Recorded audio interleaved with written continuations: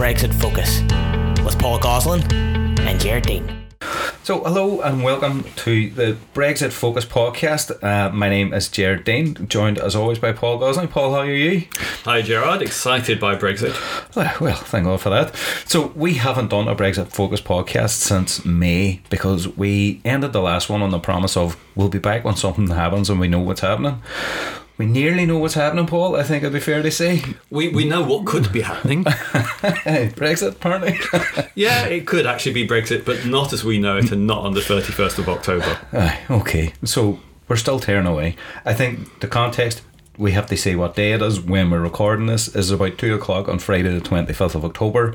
And this is the day that Sajid Javid had said Brexit will not meet the deadline of the 31st of October, and it's the day that the EU are still considering the extension request, if you like, from the UK government as well. Yeah, the ambassadors from the 27 EU nations have met today, and they've agreed in principle that the UK will have an extension in terms of its membership of the European Union, but they've been unable to agree the length of that extension. Okay, right. So, other than that, since the last time we've recorded a podcast, Boris Johnson has been elected as leader of the Conservative Party and therefore Prime Minister. We've had a revised withdrawal agreement agreed with the EU, the timetable of which has been rejected by the House of Commons. Boris Johnson has again offered an early election, this time for the 12th of December, and on the promise or on the guarantee that the bill will then be discussed right up until the latest date, which I think is the 7th of November or thereabouts. And of course, no deal remains an ever-present an option for Brexit.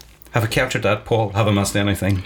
You've got it spot on, Gerard. I mean, the default position, as determined by Act of Parliament, is that the UK leaves the European Union on the 31st of October, even though Sajid Javid, the Chancellor of the Exchequer, said today that that's not going to happen. In other words, something else now needs to happen to extend. Okay, right. With a deal. There we are. Right, so with the new withdrawal agreement, the not Theresa May withdrawal agreement, what does it look like? It's defining, or it's looking like relationships in the future might be, if this goes through, I should say, might be a lot less close between the UK and the EU. Absolutely. The withdrawal agreement that Theresa May negotiated was essentially that the United Kingdom as a whole would stay close to the single market and the customs union. That way you didn't need to have to worry about a border between the north and the south of Ireland.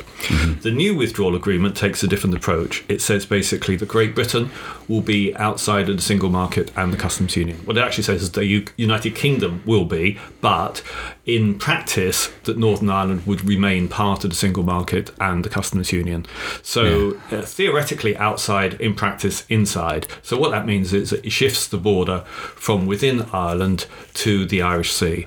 So that would have to be physical checks of items going between Northern Ireland and Great Britain, probably in both directions, and it would also mean a level of paperwork attached to items going between Northern Ireland and Great Britain. Yeah, where May's deal was kind of described as best of both worlds, you're both within and without. This one's going to impact on business here.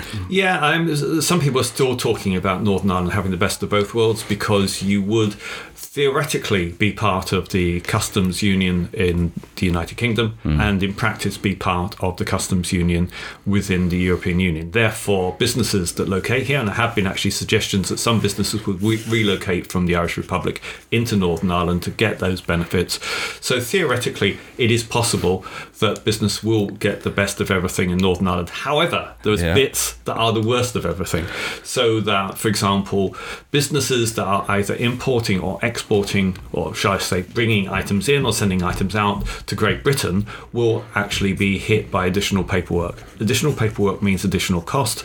So actually it means that some businesses, particularly small businesses in Northern Ireland, will actually find it more expensive to trade with Great Britain, and they might actually therefore be more inclined to trade with the Republic of Ireland rather than Great Britain. Okay.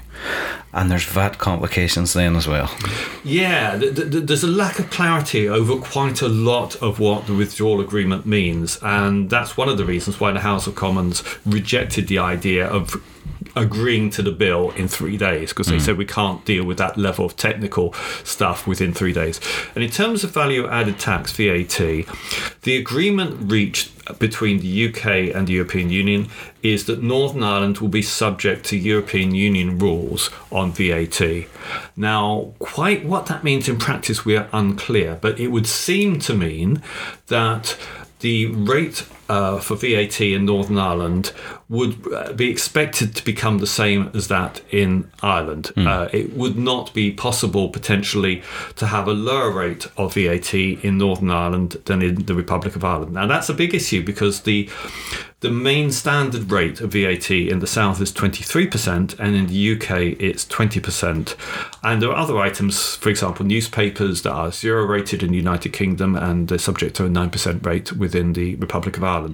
Now, it may well be that for political reasons, you're not going to have a situation where VAT rates are increased in Northern Ireland in the short term to match those in the Republic. But over the longer term, if the UK government decided it wanted to cut VAT rates, then it would probably not be able to cut rates below those of the Republic of Ireland. The reason for that is the European Union is determined that there shouldn't be artificial reasons to encourage people to trade with Northern Ireland rather than the Republic of Ireland. So in other words, it wants to discourage tax avoidance, cross-border trade or smuggling based around differentials in the VAT. Now, as I say, it doesn't mean necessarily that there would be an increase on VAT in the short term, but as I say, what it does mean is that if the UK government wanted to reduce its standard rate, say, to 15%, then actually it's likely that Northern Ireland wouldn't be subject to that. So there could well be a differential between the rates of VAT in Northern Ireland and Great Britain, and over the longer term, there's likely to be a standardisation of VAT between Northern Ireland and the Republic of Ireland. But that is what I am told by one of the accountancy firms is its understanding, but it's not necessarily the final word on these things. Okay, hence the need for more debate and discussion. Well, there's a lot of stuff. I mean, you had a situation where one of the government ministers was in committee in the House of Commons a few days ago, and he was asked, is there going to be customs paperwork for items for goods sent from Northern Ireland to Great Britain? And he said no. His officials then sent him a few words and said, he came back, actually, yes, there would be. Okay. So you've got government ministers that are lacking in clarity. What I'm told is the only people who really understand what this is likely to mean are revenue and customs, not government ministers and not necessarily some of the civil servants in other departments. Okay. You feel, or you've written an article recently, Paul, where you say the withdrawal agreement kind of reflects what the UK trading future might look like and that it mightn't be focused within this geographical area, if you like. Yeah, that's right. I had an article up this week on the Detail website which gives my attempt at clarity in terms of what the withdrawal agreement means for Northern Ireland. And one of the things that I'm making the point is that the economists that argued for Brexit said essentially, well, the European Union is not expanding very fast in terms of its economy. The areas of growth are in the Americas and Asia Pacific region, China, India. And we need to increase our trade with those areas where their economies are still expanding fast, rather than with countries like Germany and France where growth is fairly slow. Now, the logic behind that is that you expand services, because if you're really trying to expand goods trade, then actually you'd be doing that with the countries that are very close to you, not the ones that are the other side of the world. Yeah. And already Great Britain exports 80% of what Great Britain exports is in services, not in goods. However, Northern Ireland, less than 20% of what Northern Ireland exports is in goods. Okay. Is in services. Sorry, let's just go back to make sure the absolute clarity here. So around 80% of what Great Britain exports is in services. Around 20% of what Northern Ireland exports is in services. Therefore, what you're seeing is a completely different economic shape in Great Britain and that in Northern Ireland. Northern Ireland remains essentially a manufacturing economy plus a public sector services economy. It has a small private sector services economy that sells internationally. That's very different from Great Britain. So therefore you can see, in a sense, a different reason why Northern Ireland might not be subject to the same economic relationships as Great Britain in terms of membership of the customs union, the single market, because Northern Ireland is economically different to Great Britain. And the logic of Great Britain being outside the customs union, outside the single market, doesn't apply in Northern Ireland, which is why we are potentially facing a very different future. And I think an extra word on this, Gerard, we've had Leo Varadkar, the Taoiseach and the Republic, saying as a result of the withdrawal agreement that the Republic will accept its responsibility for reshaping the economy in Northern Ireland in terms of putting its own money into infrastructure improvement in Northern Ireland and also into expanding the higher education sector in Northern Ireland. So you can actually see that it's not actually saying, well, we're predicting a united Ireland, but implicitly what it's saying is we're recognising the possibility of a united Ireland, and we want to help to reshape, to sort out the Northern Ireland economy before it becomes a burden on the a united Irish state. Yeah, I suppose that this is such a small place anyway. We have to make sure that this whole island's doing well, no matter what. Absolutely, and you know, you and I have been involved in the Forward Together podcasts, and some of the people who made the point there, for example, Professor Jim Dornan made the point that, well, 6 million people across the whole Ireland, in a sense, that is an economic entity, and to break it into 2 different jurisdictions creates a lot of problems in terms of efficiency. So actually, if you've got 6 million people in one island, you actually have to achieve economies of scale by bringing the 2 jurisdictions together to be efficient as a place. And from the point of view of the Irish Republic, then clearly expanding its markets into Northern Ireland and to achieve economies of scale through better infrastructure, higher levels of productivity in Northern Ireland, that all makes sense from the point of view of the South, as well as making sense for Northern Ireland. Okay, so, and then to get back to the withdrawal agreement, I think one of the other things that is worth mentioning is the consent element that has been built in, and the fact that there's consent needed for the alignment that's detailed from within Northern Ireland. Yes, the withdrawal agreement says that the Stormont Assembly will have the ability to say it doesn't like the continued arrangements and to end them. The DUP wanted to have a veto on existing arrangements, and it wanted that for future arrangements would have to get consent by both the main traditional communities. There's a series of problems around this. The first of which is there is no consent for the majority of the population in Northern Ireland for Brexit as it stands. Secondly, it is difficult to see how any arrangement would gain the consent of both the main traditions. Third, actually, the 2 main traditions, neither of them now represent the majority. We actually have, a third very large section of the population that wouldn't regard themselves as either traditionally unionist or traditionally nationalist.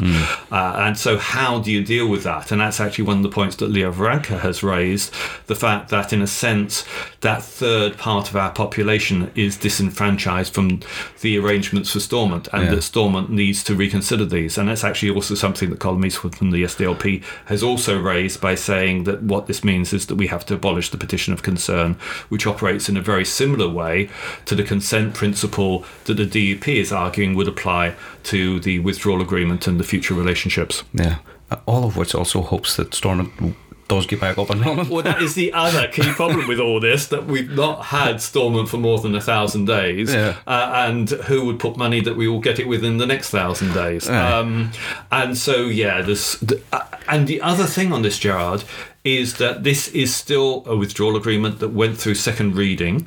It has not passed in legislation in Parliament. It is subject to potentially significant delay, significant scrutiny, possibly major amendment. So everything we talked about could be out of date in a few days' time. Aye, okay.